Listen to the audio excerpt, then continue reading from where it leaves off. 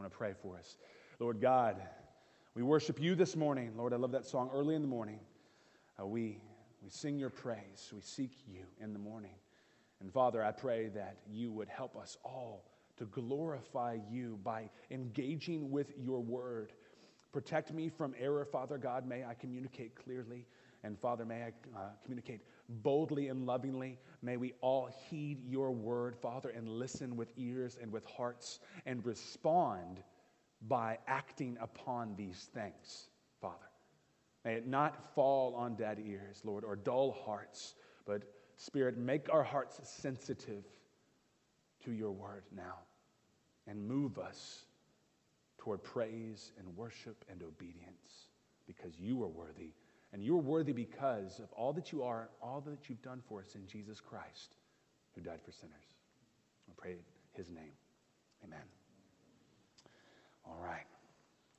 Well, this morning, I want us to think together about growing in the knowledge of Christ. Growing in the knowledge of Christ.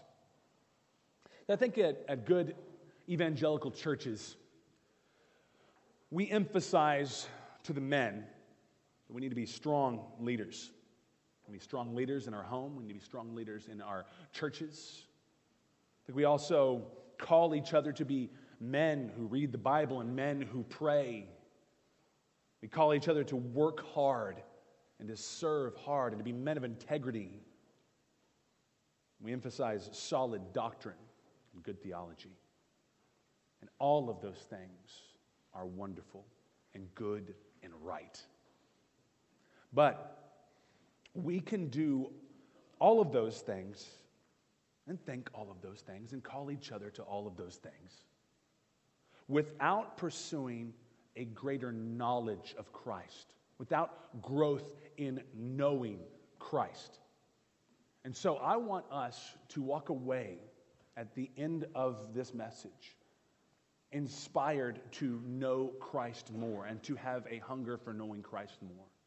And so even as I'm talking to you now, say a quick prayer in your heart for that to be the case for you and for all of us. In terms of knowing Christ and knowing who he is, I want us to first think about this reality. We cannot know God, we cannot know Christ apart from him initiating revelation, giving us revelation, right? We are completely dependent on God to know God, right? We're completely dependent on God to know God. See, we could not have found him if he did not want to be found, right? We could not know him if he did not want to be known. He had to reveal himself to us. And he has revealed himself to us in creation, right? General revelation. He has revealed himself to us in the scriptures, right? 2 Timothy 3:16. All scripture is breathed out by God. Revelation is not us having some kind of epiphany, right? On our own, left to ourselves, right? God had to reveal himself, and he's done so in creation and in his word. And we would not know him apart from him choosing to reveal himself. And two, there is the knowledge that we receive in conversion. Now, I want to show you a text there that helps us understand that he initiated conversion, therefore we can know Christ. Look with me at 2 Corinthians 4:6. We are dependent on God to know God. 2 Corinthians 4:6.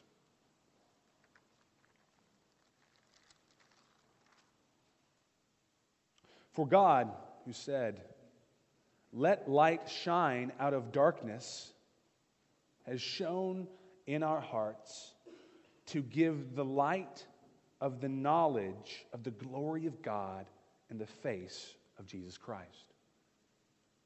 When we come to Christ, when he converts us, it's essentially like him saying, "Let there be light in our hearts so we can see the glory of God in the face of Jesus Christ."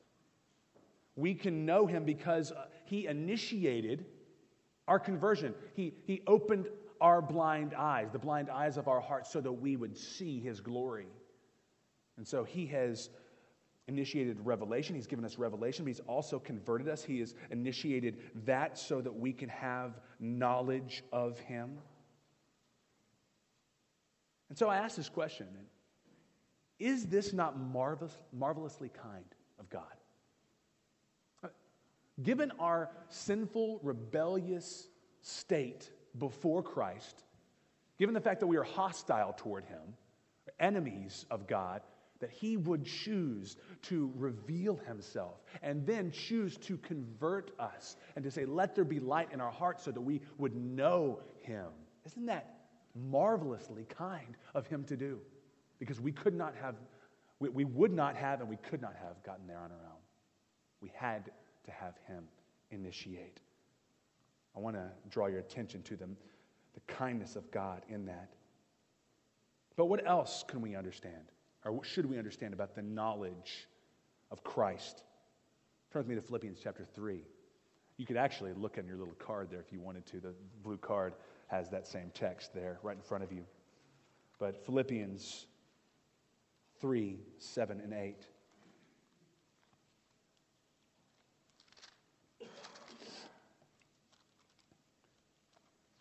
This is one of my favorite texts of Scripture in the Bible. That's what Paul writes.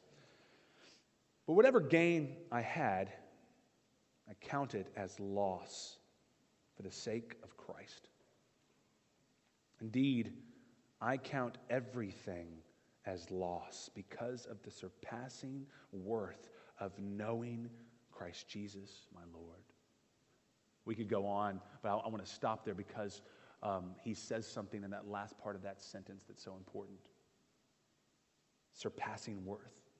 Knowing Christ is of surpassing worth. So, what he has done, he's using accounting language here, okay?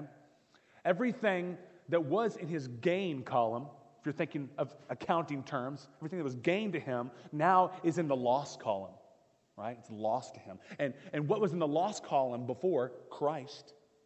Because he was an enemy of Christ before, a persecutor of the church before. Everything that was in the loss column now is in the gain column for him, right? It is of surpassing worth that he know Christ Jesus. Therefore, all of the things, his credentials, right? His achievements, all of those things are now lost to him. And so, consider that knowing Christ is of surpassing worth and what that means for what we should be doing in terms of pursuing that knowledge more.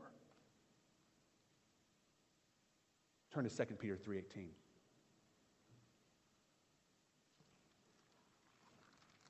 I'm glad you your Bibles this morning.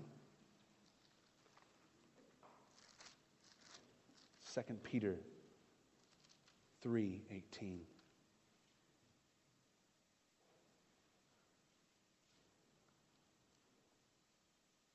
Very last verse here at the end of 2 Peter.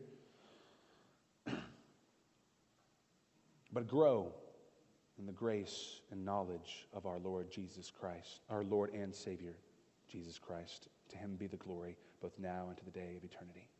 Amen. Now, something I want to point your attention toward is the fact that in verse 18, you have grow as an imperative. Okay? Isn't it interesting?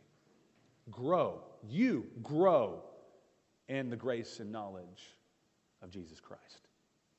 So that's a commandment for you and I, for us to grow in knowing Christ Jesus. So we have the knowledge of Christ, right? Knowing Christ is of surpassing worth, and then we have Peter here saying, you must grow in that knowledge. Now let me draw your attention to something else that is marvelously kind of God. That he would command us towards something that is of surpassing worth. I hope that you don't buck against the commandments of the Lord God in Scripture.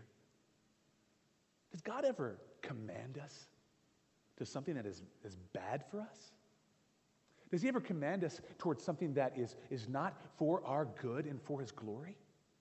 And here we have in Philippians, Paul telling us that knowing Christ for him is of surpassing worth. And then we've got Peter saying, grow in that knowledge. He's telling us, grow in this knowledge of something that is valuable, more valuable, continually, and surpassing all value.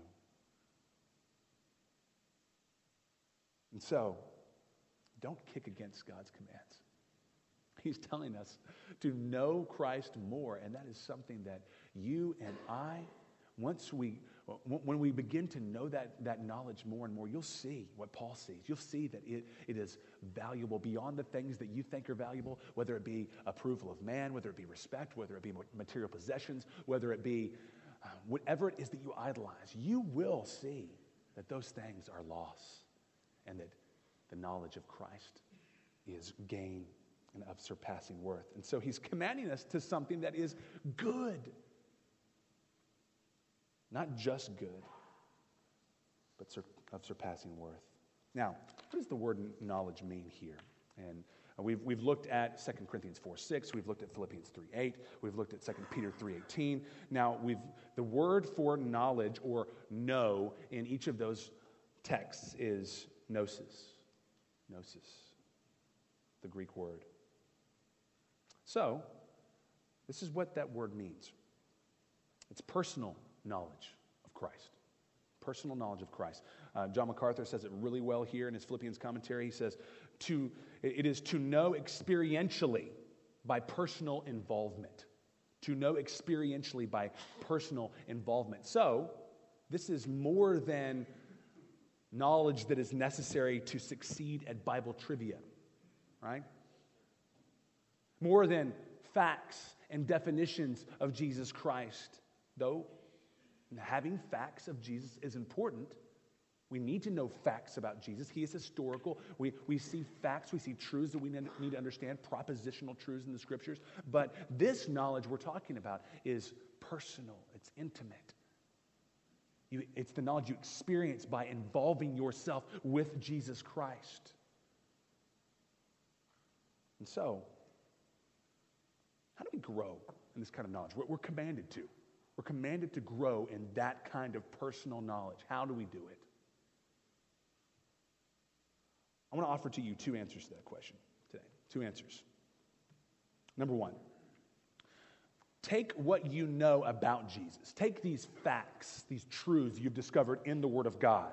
Take those things, his person and his work, right? What you know of his person and his work.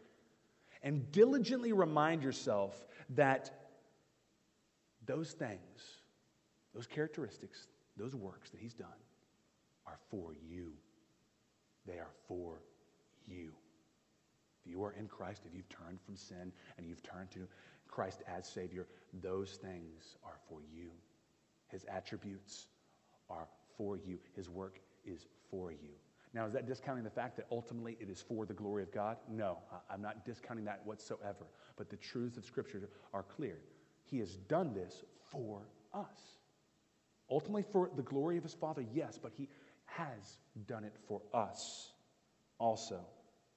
So how would we do that? How do we take the things that we know of Christ that we find in the Scriptures and then remind ourselves of the fact that they're for us? I just want to show you how, really, Paul does that for us already in the New Testament. Turn with me to Ephesians chapter 1. It's already laid out for us. We're already told repeatedly that these things are for us. But we need to draw our attention to those things in Scripture and praise God for these things that we find. So, Ephesians 1, 3 through 14 is packed full of theology and what has been done for sinners by God in Christ. You're going to see the words in him or in Christ used repeatedly in Ephesians 1, 3 through 14, okay? So I just want to point out a few things to you as we're looking at this text together. Some of the things that are true that God has done in Christ, okay? Blessed. He has blessed us with every spiritual blessing in the heavenly places, verse 3, okay? He chose us in him. That's verse 4.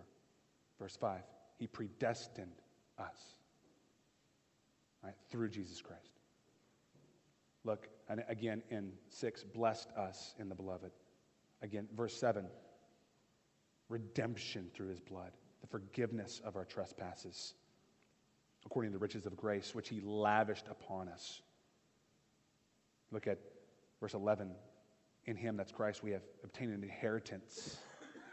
Look at verse 13. In him you also, when you heard of the word of truth, the gospel of your salvation, and believed in him, were sealed with the promised Holy Spirit, who is the guarantee of our inheritance until we acquire possession of it. I mean, that's not all of it, but it's a lot of it, right? Of what he's done.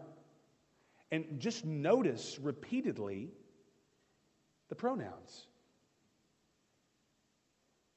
Us, we, us. He's done these things for us, upon us. In him we have obtained. And the scriptures are clear. These things, yes, Jesus has done these things. These are realities. But then we've got to take the next step, and we've got to remember, he's done that for me. Me, personally. Yes, for the church. But for me, too, as an individual in a body, he's done it for me personally. It's because it's that personal knowledge, right? It's that experiential knowledge, the intimate knowledge that comes through personal involvement with him. So remind yourself that it's not that God, through Christ, has done these things, and we're over here and we're looking at these things saying, wow, that's incredible. That's incredible. Yes, as a spectator looking from the outside in, we get to look at these realities as recipients. God in Christ did this for me. All these things, these wonderful, miraculous things, all these different facets of the gospel diamond for me.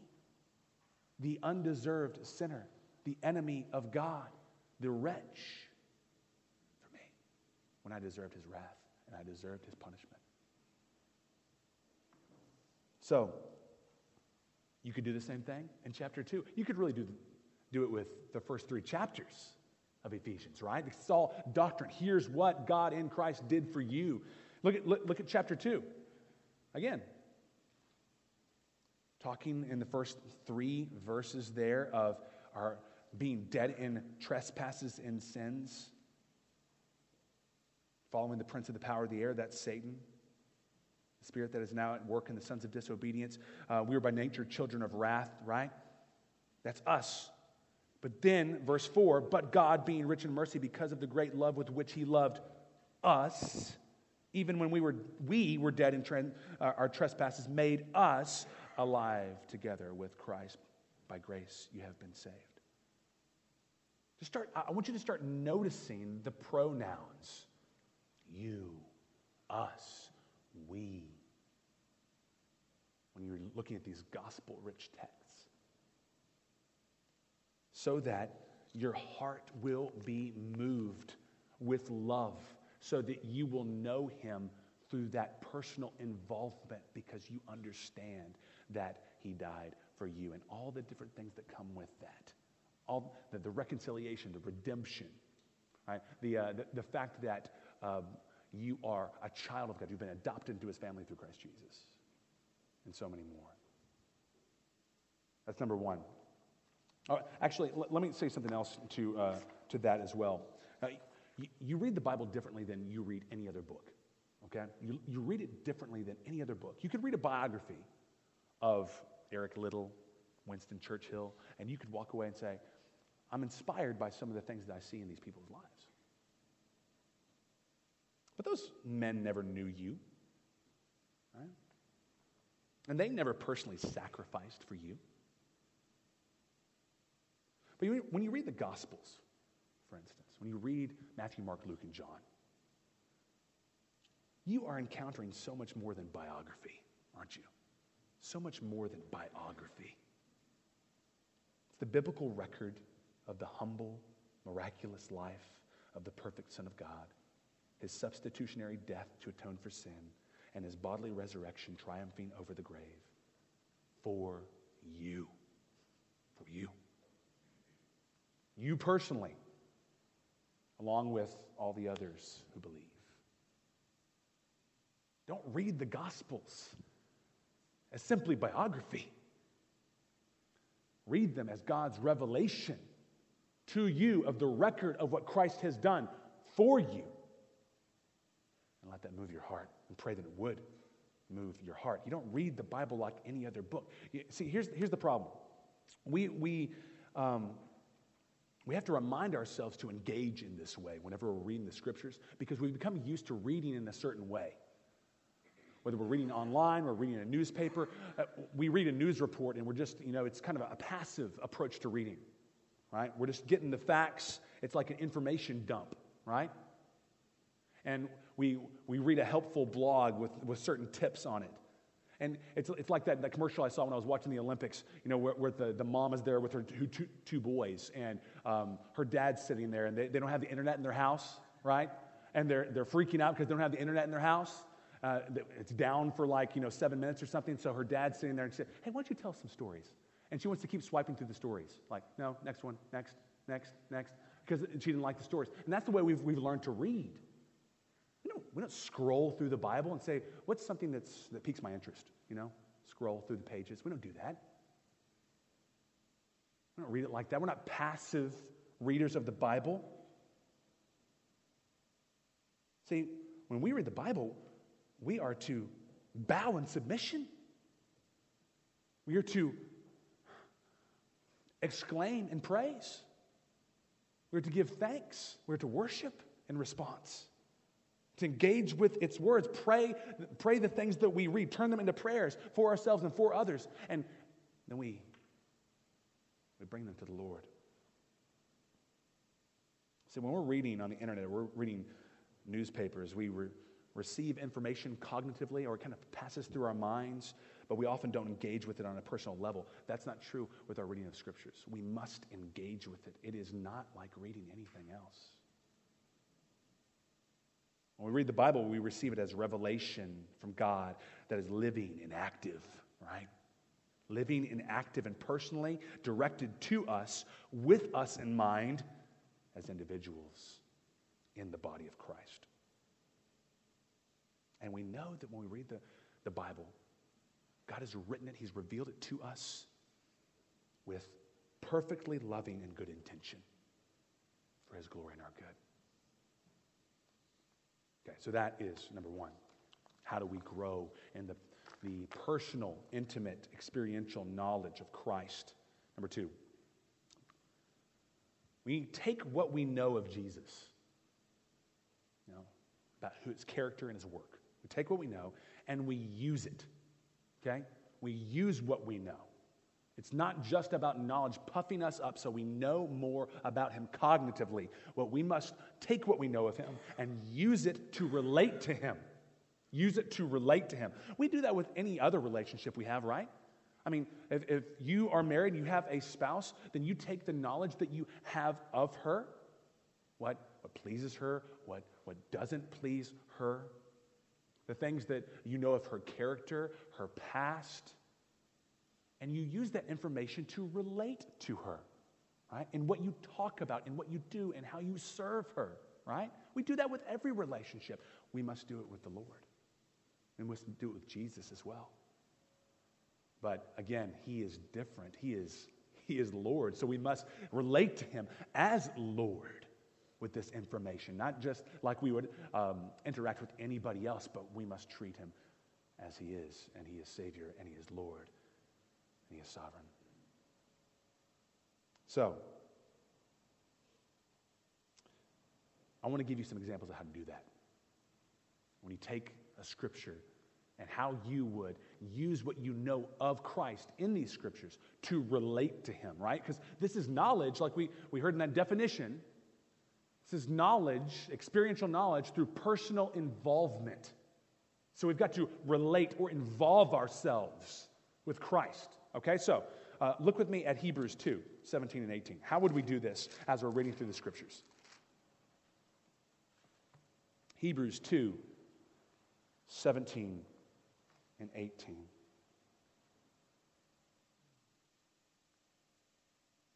This is about Jesus. The author writes, "Therefore He had to be made like His brothers in every respect." It's like us, right? so that he might become a merciful and faithful high priest in the service of God to make propitiation for the sins of the people.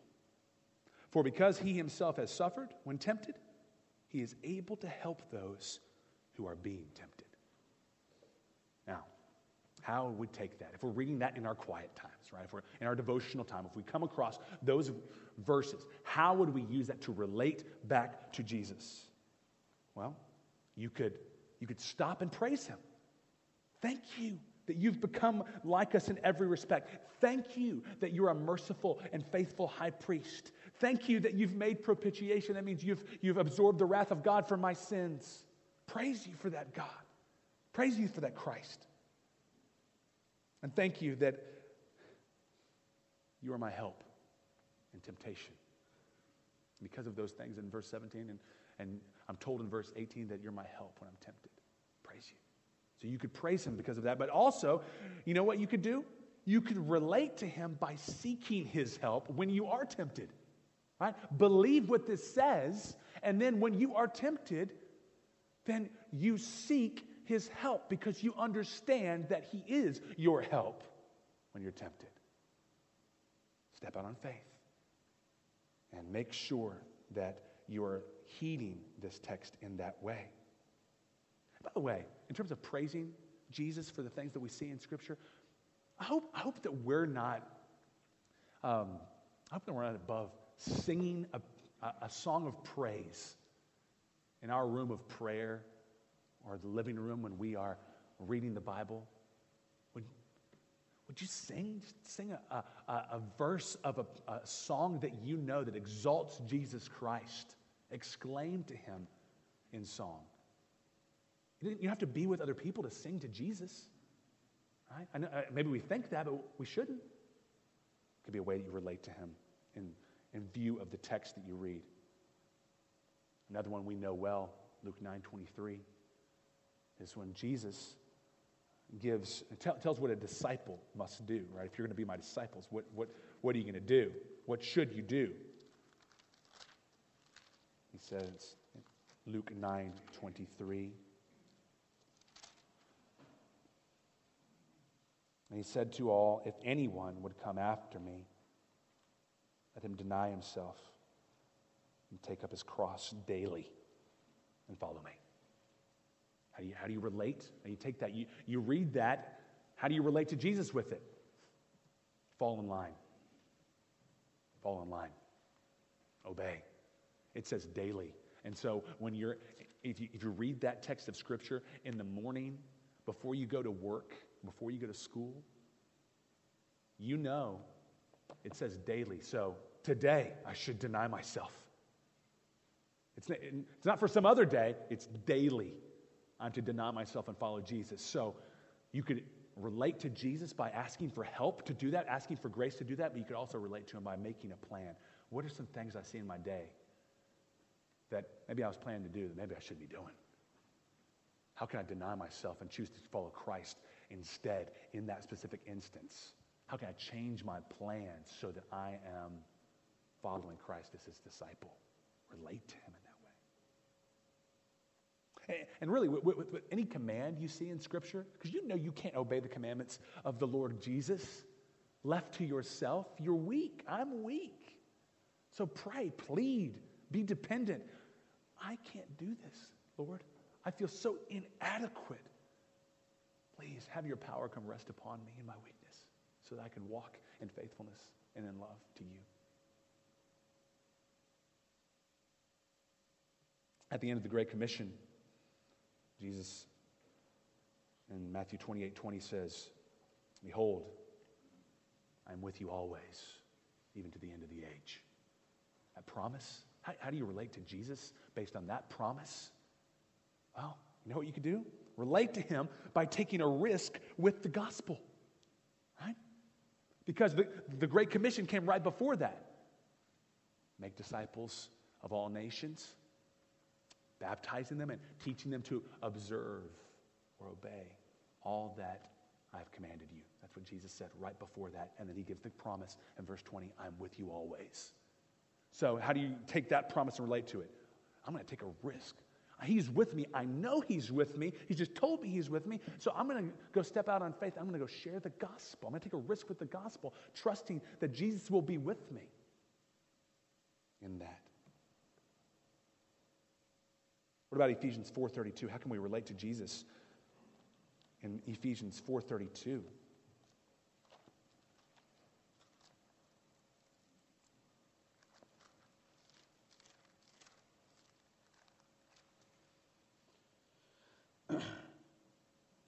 We've got a commandment here.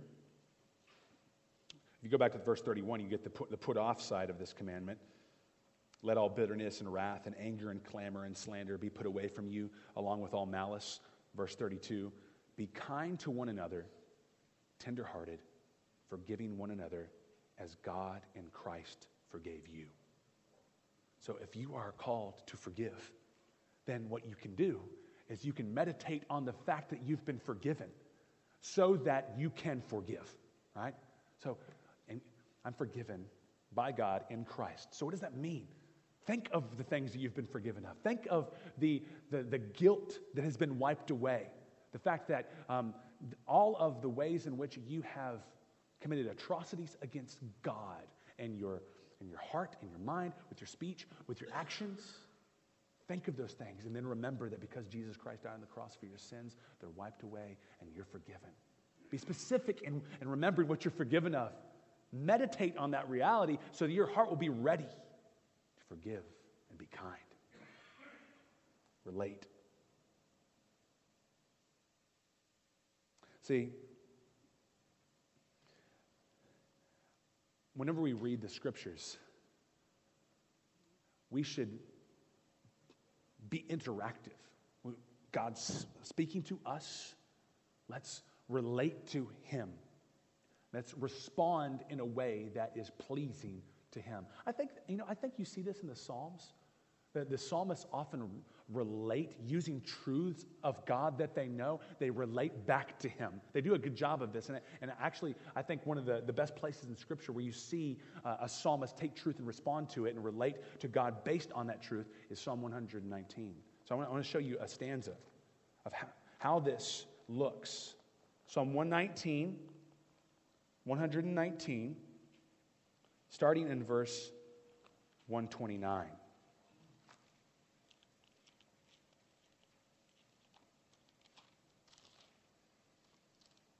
Starting in verse 129. There are truths that the psalmist knows of God. And look what he does with them. So he tells God, first of all, verse 129, your testimonies are wonderful. Therefore my soul keeps them. See, he's got that truth. Your testimonies are wonderful. Well, and as a result of that, or because of that, my soul keeps them, obeys them. He says again, he's declaring this truth to God. The unfolding of your words gives light. He's talking to God. He's not talking to somebody else, right? He's talking to God. He says, the unfolding of your words gives light. It imparts understanding to the simple, right? He's talking about what the word does. And he's telling God that, not that God needs to know that, but you're declaring it back to him because it's true, right? He is pleased with us, declaring to him the truths of what he's done and who he is. I open my mouth and pant because I long for your commandments, telling God that my heart is desperate for you in this way. And then he starts making requests, right? He's been telling God these truths.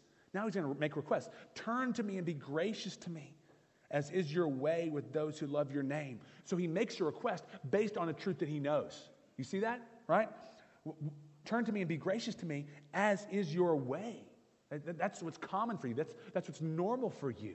So based on your pattern, God, then turn to me and be gracious to me. So he's taking truth and he's making a request based on that truth, which is what we've been talking about doing, right? If you got a commandment, plead for help in that commandment. Plead because of what you see revealed. Another request, keep steady my steps according to your promise, and let no iniquity get dominion over me. Redeem me from man's oppression, that I may keep your precepts. Right? So he's making a request so that he can obey the Lord. Right? Answer this prayer for me, not so I can spend something on my passions, but so that I can keep your word. Make your face shine upon your servant and teach me your statutes. And then again, he makes a declaration about his response to truth. My eyes shed streams of tears because people do not keep your law. I think the psalmists do a good job of this. And I just want to draw your attention to that when you're reading through the Psalms of these authors writing to God, and they're engaging with truth. Based on this truth, I will tell you things that are true. I will reflect them back to you in my prayers. And I will make requests based on those truths so that I can obey your truths. Are we engaging like this with the truths of Christ that we see in the Word of God? We ought to be doing this more and more. Do you stop in the middle of your reading and when you see something that the Lord uses to grip your heart or to move your heart? Stop right there. Lord, thank you. Lord, help me. Or you know what? Maybe you come across a text like Matthew 10:28 where Jesus says, he tells his disciples not to fear man, right? Because they can only kill the body. He says, rather you should fear God who can kill both body and soul in hell. And you say, maybe you read that verse and you're convicted. I fear man. I fear man. What should you do? Stop. Repent. God, I do. I've denied you in the face of people who need to hear your truth.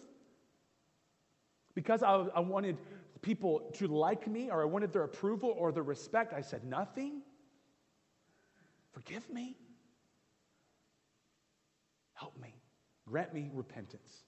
Help me to bear fruit in keeping with repentance and change. Give me grace to change. You relate to Jesus by repenting based on truth that he has revealed, truths of him. Do we see? You guys, is this making sense? Are you guys tracking with this? Good. So, those are two ways for us to know Christ more experientially and personally. And the reason why I think this is so important is because if we don't pursue growth in this knowledge of Christ, we'll begin to make compromises on truth and the way we live. If you don't really know him personally, then what's going to keep you from making a compromise as our country changes more and more? As things get harder, it gets harder to be a Christian and to live a life of integrity, a life of faithfulness to Christ in your day-to-day life. If you don't know him personally, if you're not growing in this personal knowledge, then there's not going to be much to keep you from bolting and choosing to deny your Creator and Savior. We need to be able to say, of course, I will be faithful to Christ. He is infinitely more magnificent than comfort or approval. He's infinitely more magnificent. And I know it personally. We need to be able to say, of course I will be faithful to Christ. He has done infinitely more for me than worldly pleasures and American rights. Infinitely more. And when we know that and we've experienced that, then we will be faithful. We'll say, are you kidding me? Deny Christ? Do you know what he's done for me? Do you know who he is for me? No way. Now, I want to say something to unbelievers. For anybody who doesn't know Christ Jesus as Lord and Savior, I want to plead with you, if you don't know him, to turn from your way, turn from your lawlessness, denying Christ with your life, and embrace Jesus Christ, whom God gave as the payment for sin, the only payment for sin. He lived a perfect life in our place. He died taking our penalty that we deserved on the cross, and he rose again, proving that he's God, proving everything he said is true, and defeating death for us. And if you turn from sin and trust in him, you will be saved and you will be forgiven. And these promises and these things I've been talking about will be for you too. The only way to escape the punishment, of God is through Jesus. But listen to this. When God reconciles you to himself through Christ, he doesn't just reconcile you to facts about him. Instead, he takes you from hostile opposition to know him intimately, personally, deeply, and vibrantly. He doesn't just give you forgiveness, which is, he does, and that is wonderful. Do not discount that.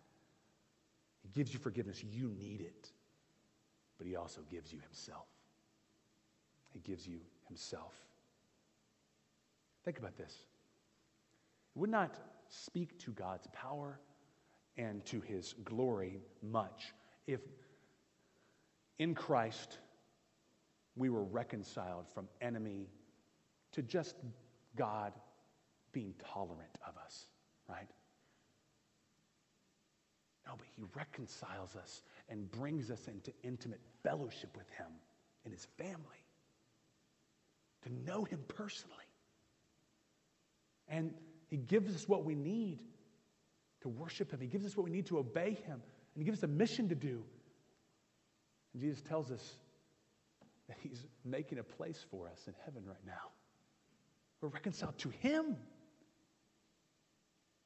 Not just facts about him, but to know him personally, intimately, deeply. That is amazing love. And I hope these things for you are challenging. They certainly are to me. And let's pray now. Let's plead together that these things would be more and more true of us. God, help us. You are so worthy. You are so marvelously kind to give us yourself through Christ. To give us Christ to know. To give us yourself to know. And not just facts, but to know you personally. You have sent your Son to die, God, so that we would know him, and not just know him as an acquaintance, but know him in a deep relationship as our Lord, as our Savior, as our Master. Thank you for the fellowship we have with you now. Thank you for the knowledge we can have of you. And may we grow in that knowledge. May we not simply read the Bible as any other book. May we remember that all these things that Christ has done, he's done for us. For your glory, yes, ultimately, but for us. And may we relate to him based upon this truth. May we not just be passive spectators or passive readers of the Word of God. And we engage deeply and relate to you on an intimate level so that we may know you, so that we may stand up for you and worship you and not compromise in this life you've called us to live. I pray this in Jesus' name. Amen. Thank you, man.